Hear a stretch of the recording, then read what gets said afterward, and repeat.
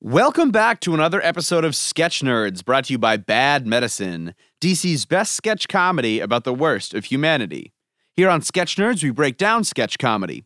What works, what doesn't work, what we like, what we don't like, and why.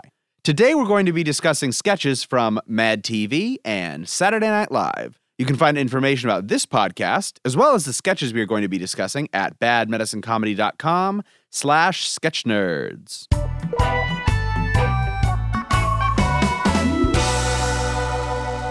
Joining me, as always, are Seth Alcorn and Julian Morgan. I'm Andy Weld, and today we are happy to have on as a guest, Sean Robinson. Sean, how are you? I'm great, thanks. How are you? I'm doing well. Sean, can you talk to us about your background in comedy? I think it's very self-appointed, but in addition to being just a general clown, I would write sketches for my law school's musical theater review, the Law Review. After that, really just kind of being a general doofus, and I found you guys on DCist back when that thing was still a thing. It is coming back. Ooh. It may be back by the time this goes live. It has been bought and is going live again. Now, what is the funniest thing about law school? The funniest thing about law school, I think... Or the law in general? Well, I mean, I think the funniest thing about law school is that when you have first years who, they get their first lesson that they really understand, and they start talking about it like they're experts, which, you know, that works when you go home for Thanksgiving and you want to brag that you now understand Brown v. Board in a very esoteric way. But when you're talking about that in the cafeteria or whatever coffee house around the corner from campus, and you're a second or third year and you overhear that, you're just like, wow, I don't know what's worse, that you miss the point or that you're so proud of the fact that you're missing the point. That's hilarious. That is definitely the funniest part of law school. It's a lot of crying in the fetal position in the corner otherwise. We need to take what we can get. That's much funnier. Just self-important people making fun of self-important people. I mean, yeah. He doesn't know anything. I'm so much better than him. I've actually, I went to a Georgetown Law Review once, and it was just, it was just a bunch of people having fun on stage with legal jokes. Yeah, they tend to be like either legal jokes or about the school community or about the city or sometimes just the law in general, whatever politics are happening. My school, NYU, is unique in that whereas most law reviews will be a variety show alternating back and forth between sketches and musical numbers, ours would integrate sketches and musical numbers and would have a cohesive plot that would run across the whole show with a horrible law pun like Aladdin or Back to the Future and the Furminator. I've got the T-shirts to prove it. I was going to say that the Georgetown Law Review I saw featured a delightful little number called "Is Stop It Like It's Hot."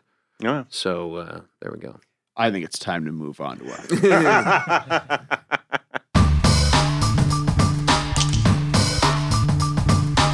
All right, Sean, can you set up this first clip for us? Sure. So this is a Mad TV sketch called Real Motherfucking Talk. Ari Spears plays Dollar Bill Montgomery, who's a very ghetto hood type who is trying to have a talk show to talk about serious issues. He brings on a lot of his friends, coworkers, distant relatives who are from the same vein, as well as a token white person. And the gist of the show is that he's trying to talk about a serious issue. His friends really miss the point or confuse the issue with something else. And the white person, desperate to fit in, basically either shows a complete lack of knowledge of black culture or says something so patently offensive that Dollar Bill and the other guests gang up on him by the end of the episode. All right, well, here's a clip. Now, my first guest is NBC's must-see men's room attendant, Calvin Mudflap Clark. No, man.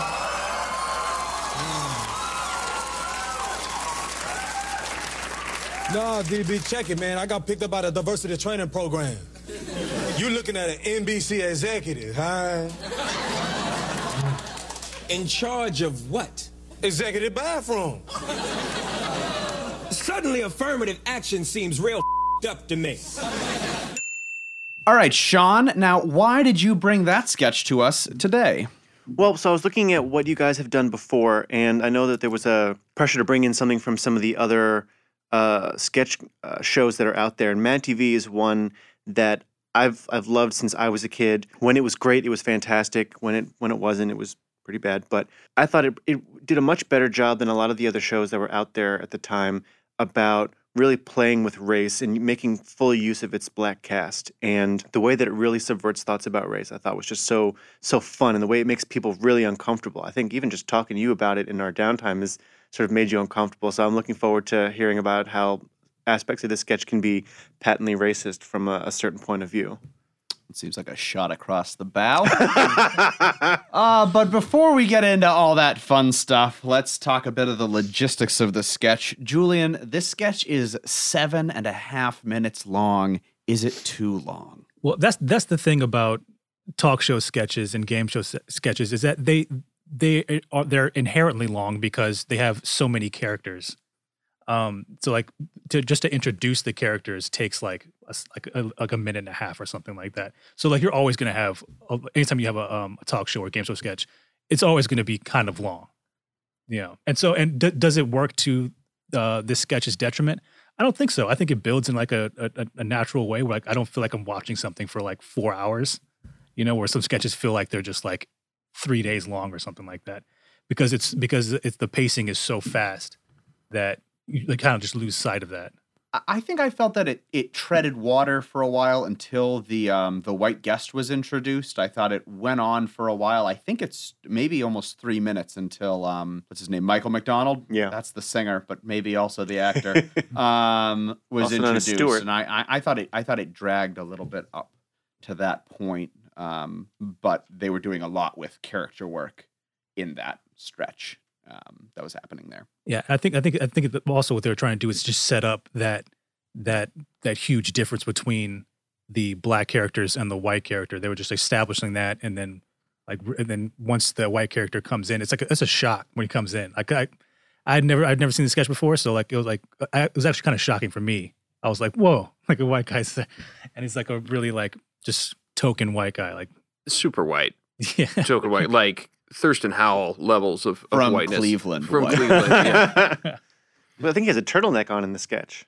Yeah, I think he along might. with the navy blazer. Yeah, it's good. Excellent sartorial choices, really capturing the whiteness. Yeah, I think there was some Wonder Bread in the pockets. Yes. So like a kerchief or something. Right, that's fair. Yeah, I think he probably just was moisturizing with mayonnaise or something like that. Just something, yeah. All right, Sean, let's get back to what you shot at me before. All right. There are 2 black guests on the show initially, and the host is black as well. Mm-hmm. For me, those characters didn't move past being clunky stereotypes. It was the sense I got of those characters. Should they have been given more depth? And kind of conversely, does the kind of big view stereotype that they were undercut at all the point that they're making when Michael McDonald's character comes out as being so racist? I don't think so. I think that's where Dollar Bill, Ari Spears' job plays in. He's the more developed character. He's not just the moderator of the talk show, he's the racial moderator. He's trying to pull the other black guests up to have a serious talk about issues, as well as bring a little bit more, I guess, academic thought from the white guest. And in a way, he's trying to bring the white guests down, bring the black guests up. And the joke is that the black guests are failing so much that they ultimately pull Dollar Bill down. And as much as he resists, they're extremely successful bringing the white token guest down. And it's the white token guest coming so far down that he crosses racial lines, and that causes Dollar Bill to revert to sort of this very defensive, tribal, oh no, you're not going to talk this way about my community, whether it's a intentional insult or if this is not something that you can say, these are not your words. And at that point, I'm not trying to bridge this anymore. At this point, I'm taking you out. Tribal seems like a dangerous word to use there. I guess the way that I saw it was that because those characters fed into the stereotypes that racist whites have of black people, it makes Michael McDonald's character less effective because everyone in the sketch becomes a stereotype, except for Ari Spears. Well, I suppose, but I think the thing is that both Ari Spears and Michael McDonald get frustrated by those guests. And I think Ari Spears reacting to them, being frustrated by them, shows that this isn't just a black stereotype, but that these are characters that can exist and that there's some level of only in the neighborhood. And I don't mean that in sort of just like a black neighborhood, but like in the sense of every community has its characters. And so he's bringing in the characters from his community. And it's sort of like only in my life can you have, folks like this that behave this way and they're so comfortable. So Ari Spears' frustration, I think, reflects that this isn't just a naked stereotype. But part of the joke is that Michael McDonald does seem to buy into that assumption, that he thinks that these are stereotypes and he can treat them as such. And by trying to play into those stereotypes is when Dollar Bill all of a sudden responds to him even more harshly with a, don't treat my friends like this. You don't know them. You don't know what you're talking about. And I'm going to stop you from saying anything more before you offend me or make some kind of remark that cuts me down individually. I think that's a good point. I think the role that Ari Spears plays is pretty critical. Seth, what did you think? Yeah, well, I've been thinking about this a little bit, and it occurs to me that one of the big jokes, not only in this iteration of this sketch, but also one, Sean, that you were describing to us, is that Dollar Bill's black guests are often unaware of the topics that he's trying to discuss. Mm-hmm. And I think really what that does maybe is highlight the disconnect between what media shows and maybe what like the black community cares about. It's like, okay, so why would they care about the Emmys? Why would they care about Enron in that other sketch that you mentioned? Right, and it's interesting because that's actually the first thing that comes out of Michael McDonald's mouth is he's trying to make a genuine, significant point about how the African-American population makes up this solid chunk of the general population, but only a infinitesimally small percentage make up the leading members of casts on television shows. Yeah. And he gets stuck trying to say African-American, and that's where he really falls into the white tokenism. But it's that same point of he's trying to highlight a very special academic moment that shows this disconnect, that what Ari Spears is bringing his guests to the table for is something that doesn't matter to them, that they don't understand. So the sketch I offered is the Emmy nominating special. Right. And they want to nominate shows that aren't nominated, and the ones that are ones they've never seen. Right. This next question comes from my background in African history. I majored in African history because I don't understand how the job market works. That's my canned joke that I use when I'm introducing myself to people. He's not the only one who took majors that don't have jobs. We've gone into your Irish history background, Irish studies background. Thank you. Thank you very much. This. Yes. Wow, the joke is I took both African-American and Irish classes in college. Well, I feel you're really better than weird. both of us, Sean, apparently. So Go my. in African literature in the 1950s, 60s, and 70s, there was this big debate about who African literature was for. Was it for the metropole? Was it for, as in the colonizers? Or was it for Africans? Who is this sketch for? Is it for a white audience or a black audience or both? Does it matter? Who is the sketch for? Open question. I'm going to take a stab at this. I'm going to give it a shot. Risky. Yes, I am aware of the Careful. risks. We'll talk about that one later. Okay. So, given who I would think was watching sketch comedy in that time period at that time of night, time of the week, and given the way the sketch went, I would say it was mostly for a white audience, but not intended to make us feel comfortable. I believe that was it was a targeted sketch. It was a pointed sketch, and it was meant to make particularly white Hollywood liberals take a look at what they were doing. Yeah, definitely, and that's definitely the read I got on it as well. Mad TV, and it is one of those shows that's just it's a response to SNL, where the whole reason for it was we're going to go harder than SNL, and we're going to do we're talking about things that SNL won't talk about, and that's what this sketch was for me. It was like sort of giving black people sort of like the majority of that of the people of that cast for that sketch was black, obviously. Yep. And so it's just giving them a voice, right? And then also just showing white people that, because there is that trend that we always laugh about in the black community and in the Hispanic community. Actually, any kind of any kind of race. I'm assuming they have this kind of thing too, where like a white person's trying to be down and end up falling into those traps. So it's like we're just making fun of white people trying to be down, and that's the. I want to say, I even think we have that in the white community. Yeah. It's the same thing like in Get Out. It's the same kind of white people that say out loud, I would have loved to have voted for Obama a third time.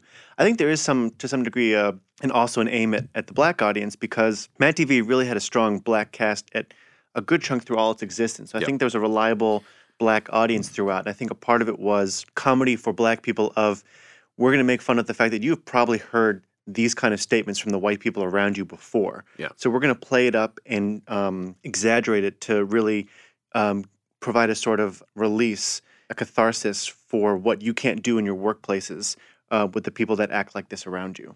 Does anyone have any more thoughts on this sketch? One of the things that I was wondering about it, about what you all think, is this is a recurring sketch. Yeah. It comes back. What makes recurring sketches recur? Like, why do we come back? Why do writers and why do performers come back to recurring sketches? Is it just because this is funny, let's do it again? Or are there other factors at play? Sean, what do you think? I think it's where the biggest jokes are in the formula, in the setup, in the premise. It's why you have things like Celebrity Jeopardy, where you can rotate in and out different cast members. There's maybe like one set person and then maybe a few types. And you can have jokes that help get you from point A to point B, but the main joke is that it's the formula, it's the structure. That's the main joke, and that's what makes it really work. What about character-driven bits like Stefan or SNL's Two A-Holes? I don't know Two A-Holes, but like Stefan, I think it's the same thing. It's part of the larger structure of Weekend Update.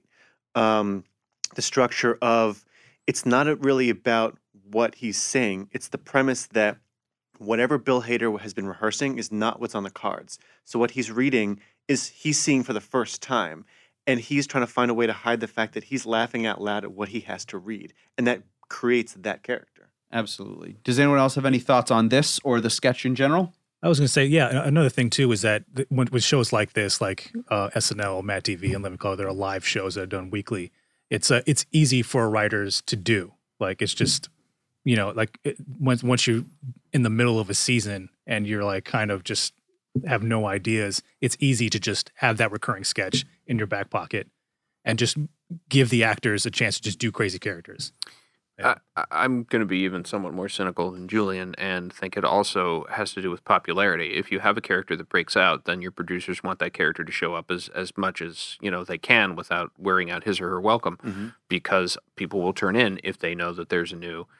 I'm going to date myself a little bit. If they know that there's a new It's Pat sketch, as long as it's not the movie, right? I think that can be said of pretty much all SNL characters, with the exception of Wayne and Garth. MacGruber. Never saw the movie. Pretty good movie. MacGruber is a great movie. with that, though. Great movie. I was going to ask about what do you guys think about? So the performances were really great, except I just didn't like Ari Spears' performance. Like I think like, so when you say that, like because it's, you can tell that he's trying to bring in people from his neighborhood to give them a chance to talk about issues that they might not normally be able to talk about, and then bring in a professor or like a knowledgeable person, and so like, but his delivery, like the way he like delivers the lines, I can't remember that actor's name, and Phil Lamar. Yes, yeah. Okay, Phil Lamar. Yeah, it just, his delivery just, it didn't sell the fact that he was doing this, or that he was getting frustrated with his with his friends for saying crazy stuff. Like when they took Bill Cosby's luggage. He's like, "Why? Thank you, tall, dark, and skanky." Like, he was obviously making fun of her and being like, "Why would you do that? It's fucked up." But his delivery just wasn't. It didn't come off that way. Yeah, I mean, I think the best use of Ari Spears in that sketch is in the banter in the beginning when you're building up the characters. Because there's another one of his Real Motherfucking Talk sketches, and I almost picked it. And I was actually talking to you guys about it, where it's the introduction where I actually don't know the two black guests that are on it. They're not cast members. And I'm hard-pressed to find their names. And one of them is about how the guest, his number came up in the numbers that week. And so he was making it rain, and so he was saying, "Well, you owe me $30. I don't owe you 30 nothing." And he goes into a story about how he'd always give him a bought him a lap dance with a stripper with the leg braces and the cigarette burns. Or a story about how this guy, they're trying to talk about Enron, and the guest thinks that Enron is the neighbor's kid who he gives money to for the store. And that's when his real anger comes out, because it's the frustration, not of the failure of the talk show, the failure of the white token guest to stay in his lane, but the fact that he's trying to have a more intellectual discussion, and the people he brings into it right off the bat are failing.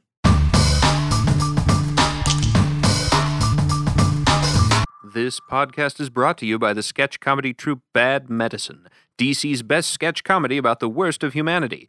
Visit badmedicinecomedy.com for info about live shows, workshops, and t-shirts for people who love comedy.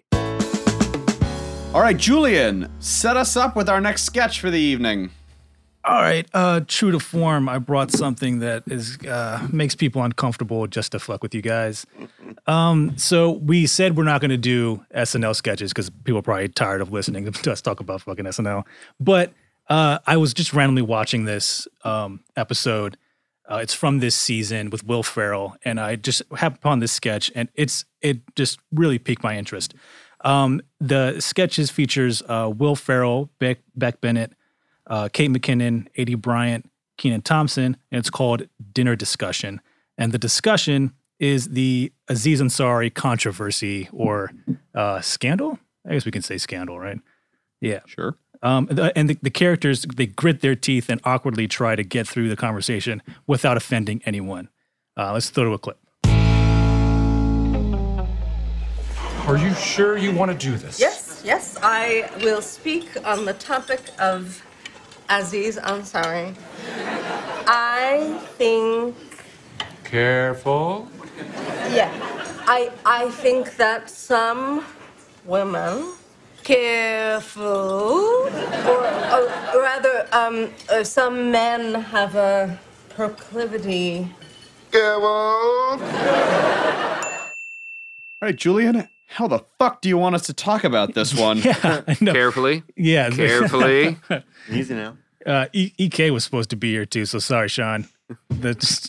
You're not getting the women presence here. This is really problematic. Yeah, just a bunch of dudes. Yeah. That's a microphone. She was sick, folks. We will have her back on. We're sorry. So what piqued my interest about this sketch is that like it's people talking about something that they don't know how to talk about. Yeah. And so like as you're writing it, it's like how do you convey that, and how do you just get through it? And so like, you know, what they do, and I think that they're right to do, is they sort of internalize that. Like how do you show internal conflict? That's the main thing that really piqued my interest. Like how do you show internal conflict as a writer and then as an actor too, right? And so I wanted to get you guys to sort of feel on like what you guys think. Was it funny? Yeah. Yes. Yes. Yeah. I think it was funny because it was incredibly relatable.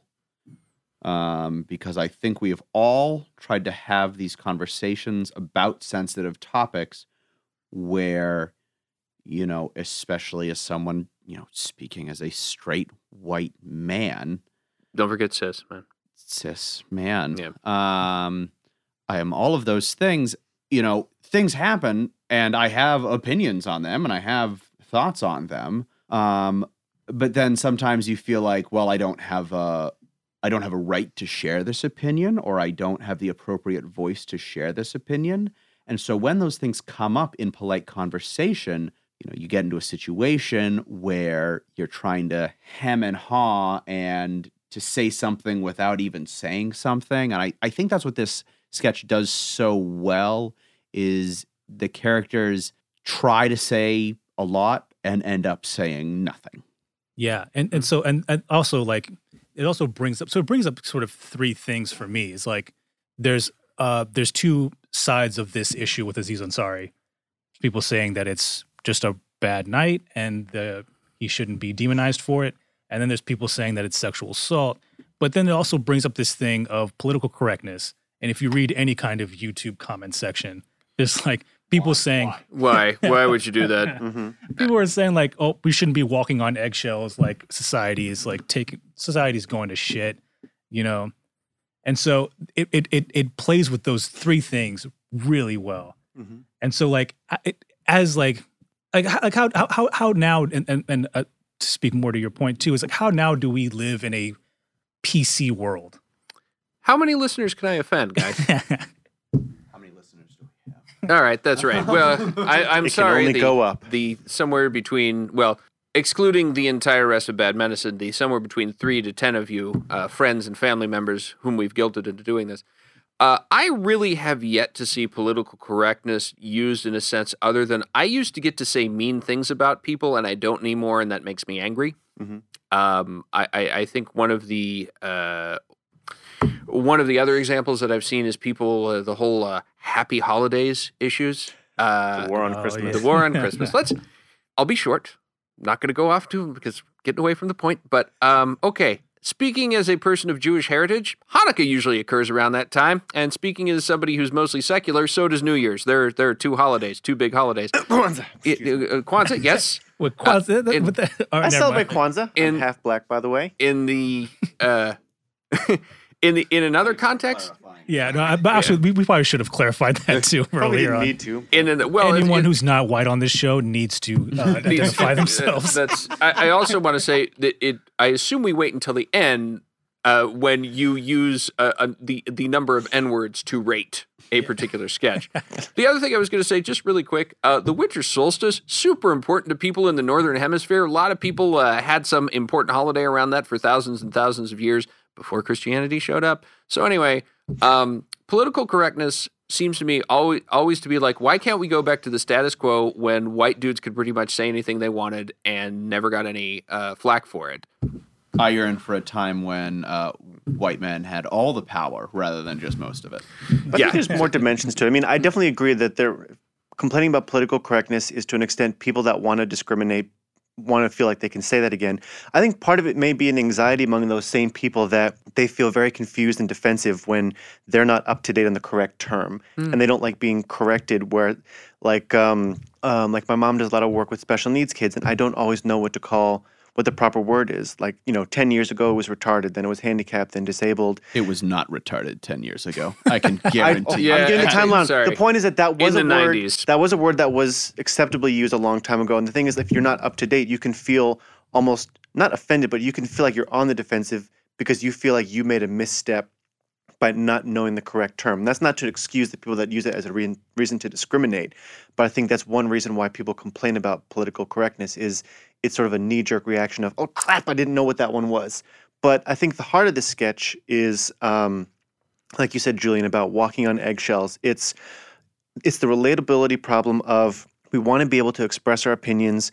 We're so worried about offending people. But it's also the absurdity of this problem of not just that people are so afraid to share their opinions, but that it's also a problem of it's easy for us to criticize because almost everybody that could possibly weigh in this issue, except for the two people involved in it, don't have the full information. And it's, I read this article in the New York Times I read this article and so about it. And acting like because you read that one article, now you're the expert on this situation. So it's the absurdity of who are you to really weigh in on it unless it's just your individual opinion about what you think happened and not sort of saying like because I read this, I have the more expansive view. Sure. The reality is what they're just trying to say is if people just expressed themselves and didn't have assumptions about encounters they had of a romantic or sexual nature and didn't make assumptions about the other person, made clear that they always needed express consent, both to be given and taken, then you would have better encounters. And the problem is that there's just a lot of heft and a lot of baggage in those interactions. And what makes this sketch work about this particular scandal is that there's a lot of gray area, more so than with a lot of other contemporary scandals that were more clear, more one-sided. So the joke is the fact that this is so gray. And let's get into the nitty-gritty of the sketch a little bit. One of the things that plays heavily into the sketch is the lighting and sound design. It really plays a critical role in turning what is a normal conversation into a slightly surreal moment. What does that lighting effect add, and how does it heighten the sketch, Seth? Or does it heighten the sketch? I think it does. I think in fact it sets up the joke in a way that not having the lighting effect wouldn't. And what it does, it's sort of the almost like noir effect where everything else gets dark and you see a light sort of on the characters' faces themselves. So it's like oh, it's a tense moment, it's a dangerous moment, it's a suspenseful moment. And really, the suspense is like, are we actually going to talk about what's going on? And the joke from there is that one character attempts to, while the other person, that person's partner in the scene, just says, careful, slow down, what are you doing? Like that kind of thing. And it's that actually, I think, is really effective. Yeah, and it's also what the lighting does too is it calls out the unusual thing for the audience. So like if they were just suddenly just started stabbing themselves as Keenan does, or like, you know, doing all those things, like it would be kind of, it would look kind of weird to an audience member. So like the lighting just kind of, it creates the tone, and then it also illustrates like the struggle, like the internal struggle that they're having.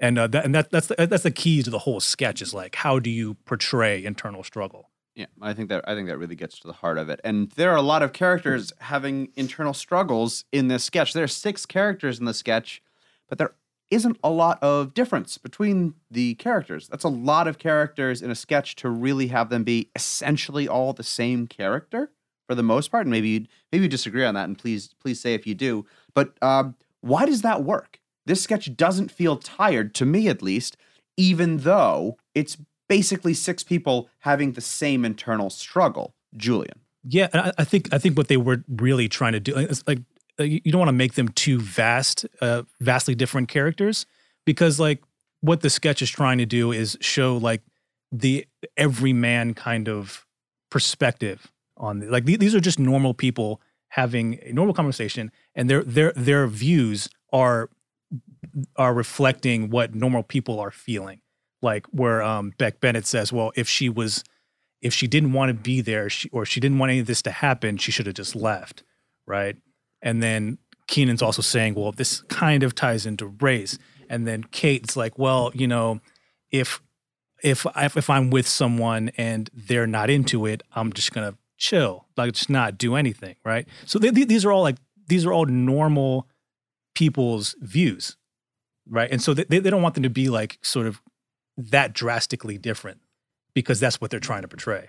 I think you're absolutely right. Sean, could this be a returning sketch that covers other topics that make us uncomfortable? I don't think so, because I think the structure is not the joke. I think the joke is the sort of reactions of people. Like you said, the characters are not that distinguished from each other, because that's the point, is that it's very relatable. We could be any one of those people depending on what our experiences are. If you were to do this again about a different issue, it would just be the same thing. The only thing you could really do to heighten what's happening are the various gags of how each person is trying to escape. But you already have hiding behind a little mini stage to cover Kate McKinnon's face, and Heidi doing witchcraft to actually disappear. That was delightful. So I don't know what else you could do to heighten that. That's the only thing you can really play with. Everything else is just going, careful. And Seth, does this sketch transcend other sketches that are tied to a specific cultural moment? And do you think this will hold up in 5 years or 10 years? That's an interesting question. Thank you. You're welcome. My thought is yes, because race has always been something that, sorry, not always, but certainly since I've been alive, race is something that America has been very, very hesitant to discuss. So I think that and I realize that's Keenan's beat at the end, but bringing that in, that is always going to be something that people go, oh yeah, exactly. And since we're currently in the Me Too era, I think when you look back at this sort of cultural watershed, that's going to make the bulk of the sketch. Everybody's going to be like, oh yeah, because in the past when there were sex scandals, they were never accurately portrayed in the light that they're currently being portrayed. So it was easier to just come out with oh, she shouldn't have, or oh, you know, boys being boys. But now it's like, oh no, this is assault and this is really terrible. So yeah. Yeah, look at the SNL's treatment of Clinton. It didn't really even focus on what happened between Clinton and Lewinsky or him leveraging his power. It was mostly John Goodman dressing up as Linda Tripp to be like, look at this person. So it wasn't really about the substance of what had happened. It was just try to play up the characters as some kind of stereotype or something else that they can make fun of, because they didn't want to, or they didn't think that there was anything to mine in the affair itself. Well, I mean, See, that's the thing is that at the time, like nobody questioned it. It was just Bill likes women and Bill likes to have affairs, and that's all we got. Like, I mean, one of the lines that I remember is the late great Phil Hartman doing the McDonald's sketch, and like Kevin Nealon is one of the Secret Service agents. It's like, all right, we won't tell Mrs. Clinton, and he's like, boys, there's a lot of things we're not going to tell Mrs. Clinton, and that was. It's a great impression. Thank you. That was. But that was like it. It was a throwaway line in a sketch about Bill eating everybody's fast food. Right, we're off his jogging route. Yeah, yeah, and that's what this sketch to me does so well is that like it's a straight man sketch. Every character is the straight man in this sketch, and so like one of my things that I'm always like I'm always looking for when I see a straight man sketch is like how do you keep the characters there? Like what stops how are you stopping them from just leaving or ending the conversation? But they want to leave. Yeah, they do want to leave. Yeah, exactly. They do want to leave. And but how they do it was because now we're living in this era where like we not only do we have to talk about it, like we need to talk about it. Yeah. And so that's what keeps them engaged, keeps them going through this conversation, right? Will Ferrell, when he said when it's first introduced, everyone's like, "Oh fuck," and then Will Ferrell's like, "You know what? We should talk about this." And then halfway through, it's like we're all adults. Aidy Bryant's like, "We're all adults. We can do this."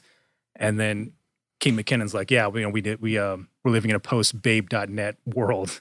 We can't go back to it." Great joke. Yeah, What makes so me great. doubt the longevity of this sketch, though, is the open question whether or not Aziz Ansari is going to be something that people remember in 5 or 10 years. I mean, I haven't heard much from him. I mean, he's probably sort of in exile at the moment, but whether or not he makes any kind of a comeback or resurgence, that really depends on things. But other people are happy to take his place in an otherwise sort of maybe saturated market. This may not last only because people are going to see this again and think, who the hell is Aziz Ansari? They might. I think he's going to come back. My actual opinion is that there's going to be a redemption arc, whether real or not, for most of the. Mel Gibson can come back. Yes. If Richard Nixon could come back anyway. Did he? Stunning news out of Yorba Linda today. Gerald Ford. Gerald Ford. I think he's like his Aziz's staying power is like it's not. I don't think that's really up for debate. I don't really see him going away. I don't Really, think he's going anywhere. yeah. I mean, but like, is like. What this sketch kind of plays on too, and what the sort of story kind of plays on is that like, this is is a lot of people see this encounter as like just sort of a bad night. Like it's not like it wasn't assault, but it was just a bad night. I feel like we're about to have the conversation now. That's why we're ending the segment. All right, time for the rating the sketches section of the show. Sean, as the guest, could you come up with some kind of rating system, maybe based on the sketches that we talked about, to rate the sketches that we talked about today? So do I use the same metric for both, or can I use different ones for each? Generally, the same metric for both, but if you've got a good idea, we can do a different one for each. Well, I mean, I was for Real Motherfucking Talk, I was just going to do dollar bills, but I think something that would probably bring both of them in together, I'd say I would give Real Motherfucking Talk 4 out of 5 snowflakes. And for the dinner conversation, I would probably give that 3.5 snowflakes. Are you trying to have a high number of snowflakes? I mean, it's out of a scale of 5. I mean, a snowflake looks kind of like a star. So it's more like just the general like jab of it being a snowflake, I think, is enough so that you want more snowflakes. I see. Everyone loves snow. Is snowflakes in reference to white people, or is it just? I think it's more in the way that like Seth just perked up. White people? Why, that's me. No, you're not, because you didn't say white people. I'm sorry. White people. Are we gonna say Gerald Ford again? Gerald Ford. All right, Seth. How many snowflakes would you Senseless give? age. Would you give Real Motherfucking Talk? That is a good question. Let's see. I think I'm going to give that one. I will also go with 4 out of 5. But I'm going to give the conversation, 6 out of 5, except they're all identical. There you go. Wow. They're all the same. They're all the same. There you go. I would give Real Fathermucking Talk 2.5 stars.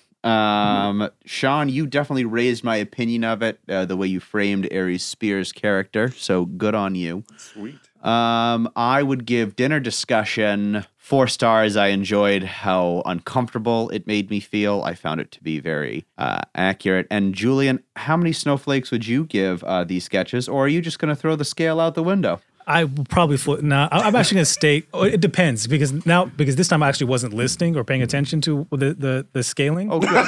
It's snowflakes. Yeah, I know it's snowflakes, but like, are the least amount of snowflakes good, or is it 4 out of 5? It would be, I believe, 5 out of 5 would be positive. Imagine them like stars, but in this split. Do what you want and just back up whatever it is your rating is. You know. Yeah, that's. If you think 1 is good or 5 is good, exactly. just state it and say why. Yeah, you're really not a context is everything. Sean. Shit. All right. So like, all right. So for Real Motherfucking Talk, I will give it enough snowflakes to that everyone's happy to cover a football field. Oh. Because like the acting was so good. Aside from I feel Ari Spears, Phil Lamar, and Danielle Gaither, the other one, also just very criminally underrated cast member. Yeah, and then for Dinner Discussion, it was great as a sketch on its own, but also opened up the discussion too for the audience and the rest of us. I'm going to give it enough snowflakes to cover the Western Hemisphere. Well, more than 5. Okay. All right. Yeah. Thank you for joining us for another episode of Sketch Nerds. A special thanks to our guest, Sean Robinson, for being on today's show. Sean, where can our listeners find more of what you do on the internet or elsewhere? I use mostly Where do you work? I work at. Where can we find you on the internet, Sean? Well, my Twitter is mostly used for complaining at people, but it's at arb_delish. I actually don't remember what my own Twitter handle is. On Instagram, I'm at Arbitrary and Delicious. Arbitrary and Delicious. If you're in the legal industry, that's fucking funny and clever. Good. Pat yourself on the back again, Sean. Listeners, please like, share, and subscribe. If you have a sketch that you are interested in us breaking down, please send it to us. We'd love to do that.